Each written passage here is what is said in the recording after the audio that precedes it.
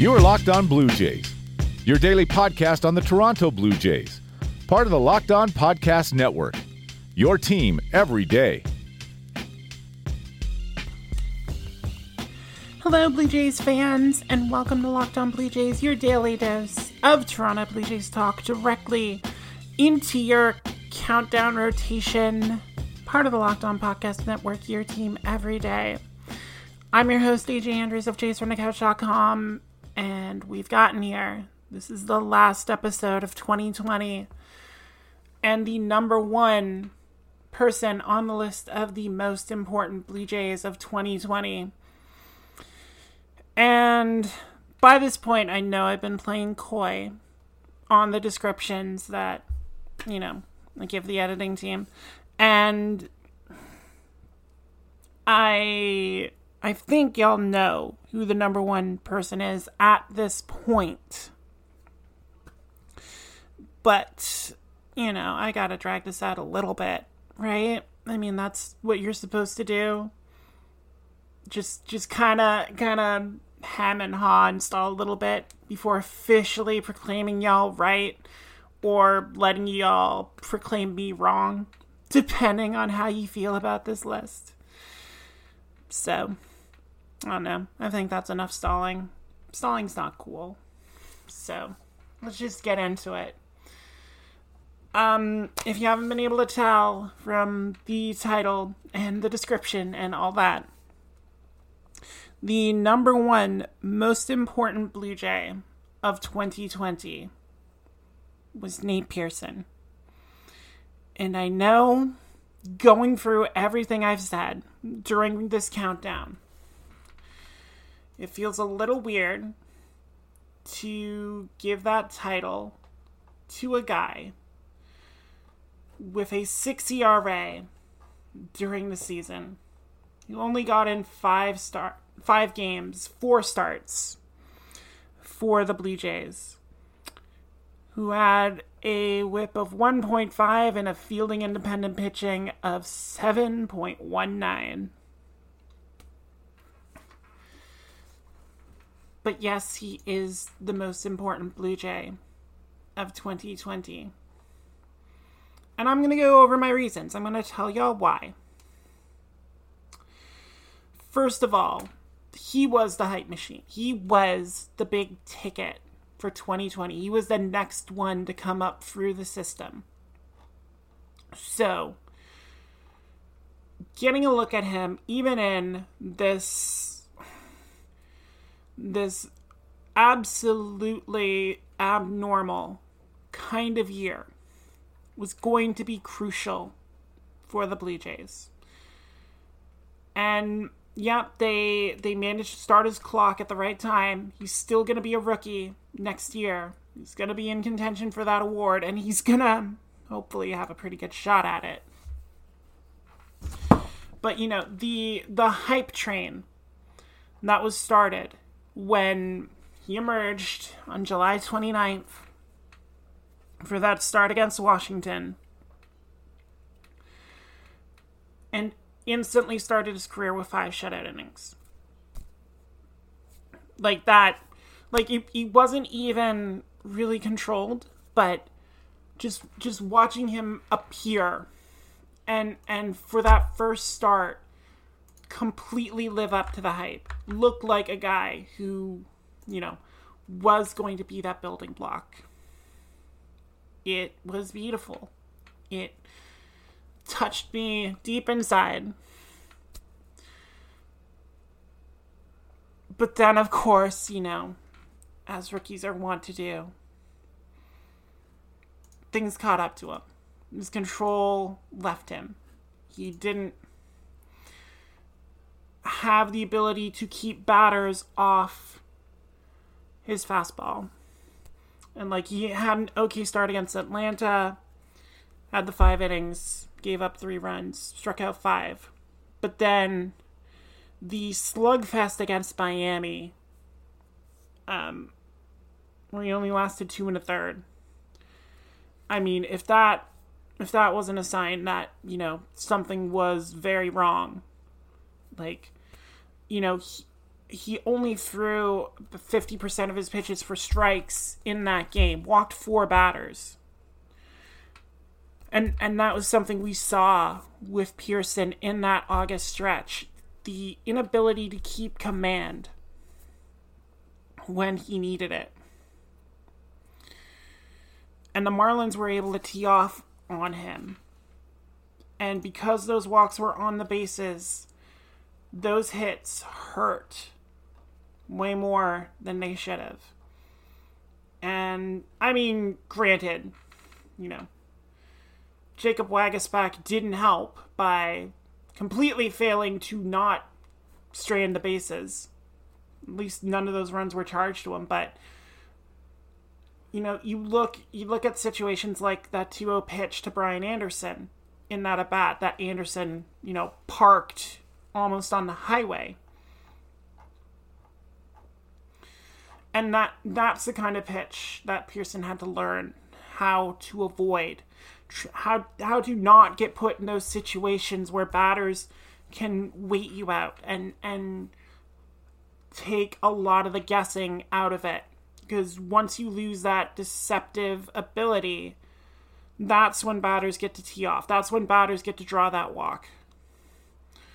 So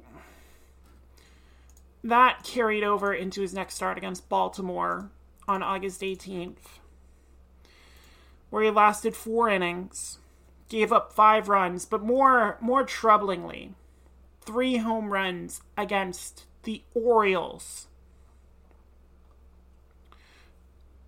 2 of them against Anthony Santander, which, I mean, yeah, he's a streaky hitter, but if he gets a hold of something. And then Chance Sisco in the 5th to chase Pearson from the game. It just, it was a bit worrying that he consistently put himself in trouble like that, especially against the top of the lineup. The first Santander home run was a walk and a home run. So the lack of control there, losing Chance Sisco, the first batter of that game, immediately set up Santander in a situation that was relatively favorable for him, a 2-2 pitch that he was able to just knock out along the line. And Santander was clearly honed in on Pearson's put-away pitch. I mean, it was a 1-2 count in the 3rd, too. And then, again, walking the number 9 batter in Andrew Velasquez, and then allowing Sisco to get up in that 2-2 situation again, probably getting tips from Santander, and just end it. And that was the troubling thing. It looked like a combination of something not being right with him and just him not being able to make the adjustments necessary at the big league level. And it was later bore out that he was injured. He did go on the IL for about a month with the injury after that. So, I mean, it was very inauspicious seeing what Nate looked like at that point and wondering, what is this really going to be the guy? Or is this going to be another indication of, a guy who looks like he has it but can't stay on the mound long enough to be able to put it all together? And that's a very scary thought for Blue Jays fans, given some of the names that have filtered through that have been unable to do so. We think about Jesse Litch and Ricky Romero, Dustin McGowan, Sean Markham. Just guys who were supposed to be that person and couldn't do it. And I mean, the fact that it was an elbow issue too, that all kinds of warning signs, especially since, he's already had significant work done on that arm. So, he needed something at the end of 2020 just to kind of shake that thought. And when he emerged to face that Baltimore team again on September 25th in his last regular season appearance, he looked a lot more comfortable than, he did in previous starts. He worked an inning and 2/3, faced 7 batters, gave up 1 walk and 1 hit. But, he was getting the soft contact, the soft ground outs that he needs to be able to avoid racking up the pitch count very quickly. And probably the sweetest moment of that was his last batter when, Chance Sisco comes up again with that 2-2 count, and this time Pearson sat him down. That's the sign of the adjustment he needs to make. That's the sign that, he is able to make those changes that are going to help him sustain his ability to pitch at the major league level. And of course the playoff appearance against the Rays. Oh my God, the playoff appearance against the Rays. 2 innings, 5 strikeouts, and a tapper back to the mound from Kevin Kiermaier, the lone blemish. But, for a team that had been victimized by Manuel Margot and Hunter Renfroe and Mike Zunino, Pearson stared them all down and sent them back to the dugout with nothing to show for it. And in that kind of situation, it was 8-2 for Tampa Bay. Game had been over for, 3 innings. But coming in that situation where, it would have been very easy to slip back into old habits and just let things get away from him, Pearson went out there and reminded everyone of what was to come. Those 2 innings spread out over a starting pitcher's length, and maybe giving the Blue Jays a better shot to win in future series. Now, will he be able to do that next year? That's going to be the big question. And, one thing I haven't had to question is what I'm going to have for snacks, because I have Built Bars, and Built Bars are here, and they're great, and they're delicious, and they have a bunch of amazing flavors like caramel brownie and carrot cake and raspberry and mint brownie, and I need to stop listing them because I'm going to get hungry and I want pizza. So just trust me on that. All those flavors are coated in 100% chocolate. They're soft, they're easy to chew, they melt in your mouth, and they're great if you're trying to lose or maintain weight while indulging in a delicious treat. Or you just don't want to eat a bunch of stuff before you get pizza. Whatever, I'm not perfect. Anyway, they're low calorie, they're low sugar, they're high in protein and fiber, and if you go to BuiltBar.com and use the promo code LOCKEDON, you'll get 20% off your next order. So use the promo code LOCKEDON for 20% off at BuiltBar.com. You are Locked On Blue Jays, your daily Toronto Blue Jays podcast. Part of the Locked On Podcast Network, your team every day. Okay, so I know y'all are going to say, well, it sounds like you're making Nate Pearson the most important Blue Jay for 2021. Well, I can't actually say that yet because we don't know all the Blue Jays who are going to be here for the start of the 2021 campaign. I'm hoping to have another couple names to throw on there so that maybe, it's a little more interesting. But, Nate Pearson's going to be incredibly important. He now has that taste of MLB action. So what he needs to do is be able to go out there, take the adjustments he made late, and it's a little easier to pitch in that relief situation. We've seen Aaron Sanchez do it before. But he needs to be able to take those adjustments and stretch them out. And, he admitted during the course of the season, he was, starting to fool around with things too much in his starts when he started struggling. And I totally understand that. anytime I get on a losing streak in Pokemon Go, I totally change my team, and it just ends up worse. Because then all of a sudden I've lost my counts. So it can disrupt your concentration to try and make those changes and then adjust to that playing style, while the hitters on the other side still have their approach and are still ready to go. So I totally understand that. But he also has the tools to be able to, maintain that level of confidence in himself and be able to throw those pitches whenever he needs to and have them be effective. I mean, he was primarily a fastball slider pitcher last year. And, he's got a really good fastball. Fangraphs had the average velocity last year at 96.6, which is actually below what we know from him.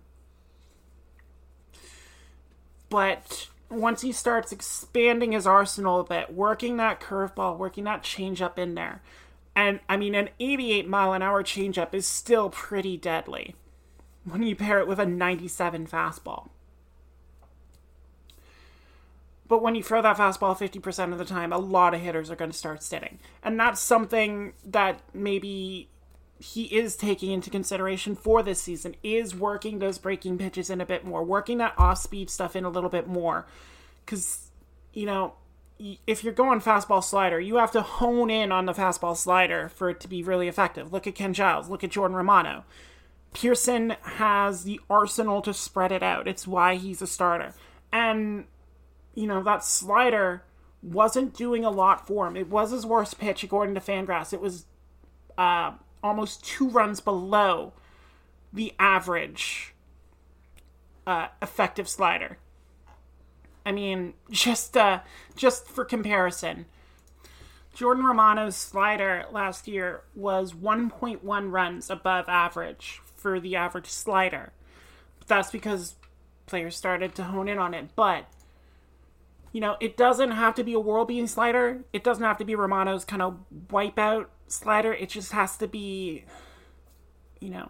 something that's not on the forefront. Batters can't just be, if it's not a fastball, it's a slider. So that's probably what I need to see from Pearson more in 2021, is the ability to work his pitches in more variance, in more sequence, just so batters can't sit on that particular flight plane. Because, if you make it a toss-up, half the time they're going to get it right. So you need to start bending the odds more in your favor and, making it so it's not that coin flip. It's like the fortune teller thing that you make in high school with the 4 corners. He has the tools to do that. That's what he needs to do in 2021. And maybe then the Jays will have the bullets to go after some people. And they wouldn't even have to sign, Corey Kluber to hope that they can get something out of him. Or, trade for Joe Musgrove, which, the Pirates seem dead set on Alejandro Kirk, and I have no desire to see Alejandro Kirk go to Pittsburgh. They can have Reese McGuire back. Or they can get Riley Adams or Gabe Moreno. Not Kirk, not our large adult son. So anyway, that's going to end the countdown of the top 5 most important Blue Jays of 2020. Thank y'all for sticking with it. If you missed any of the other episodes, which, I guess that's possible, feel free to go to your podcast provider, be it Google Podcast, Apple Podcast, Stitcher, Spotify, wherever you get podcasts. You can find the Locked On Blue Jays archive there and see all the episodes, all 6 of them. And you can give them a listen and then subscribe to make sure you don't make that mistake in the future and actually get to listen to them again in the right order. You can follow the podcast on Twitter and Facebook at Locked On Jays. The links will be posted on Twitter once Spotify updates. And you can follow me on Twitter at @A_J_Andrews. The underscores are there because Twitter is so dumb. But it's perfectly emblematic of the year we just went through. And that's going to do it. I hope my first episode of 2021 will involve, me talking about maybe George Springer signing, or, maybe a trade for some starting pitching help, maybe a DJ LeMahieu signing. Who knows? Let's just hope it's something, instead of me just, speculating, like I said, I don't want to do the Corey Kluber episode, but I may have to. So we'll see. There are other ones I can do, but yeah, that's going to be it. So I hope wherever you are this evening, and whoever you are with, be it people in your home or people online, Zoom partying, I hope you enjoy your evening. I hope you're able to give this year the send-off that it deserves, whatever you feel it deserves. And hopefully we'll be able to keep talking next year. And,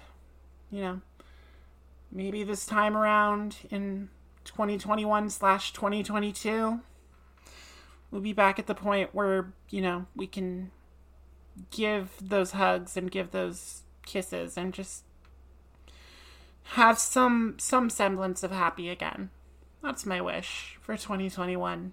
A semblance of happy. Seems to have gone by the wayside this year. Hopefully we can pull it back.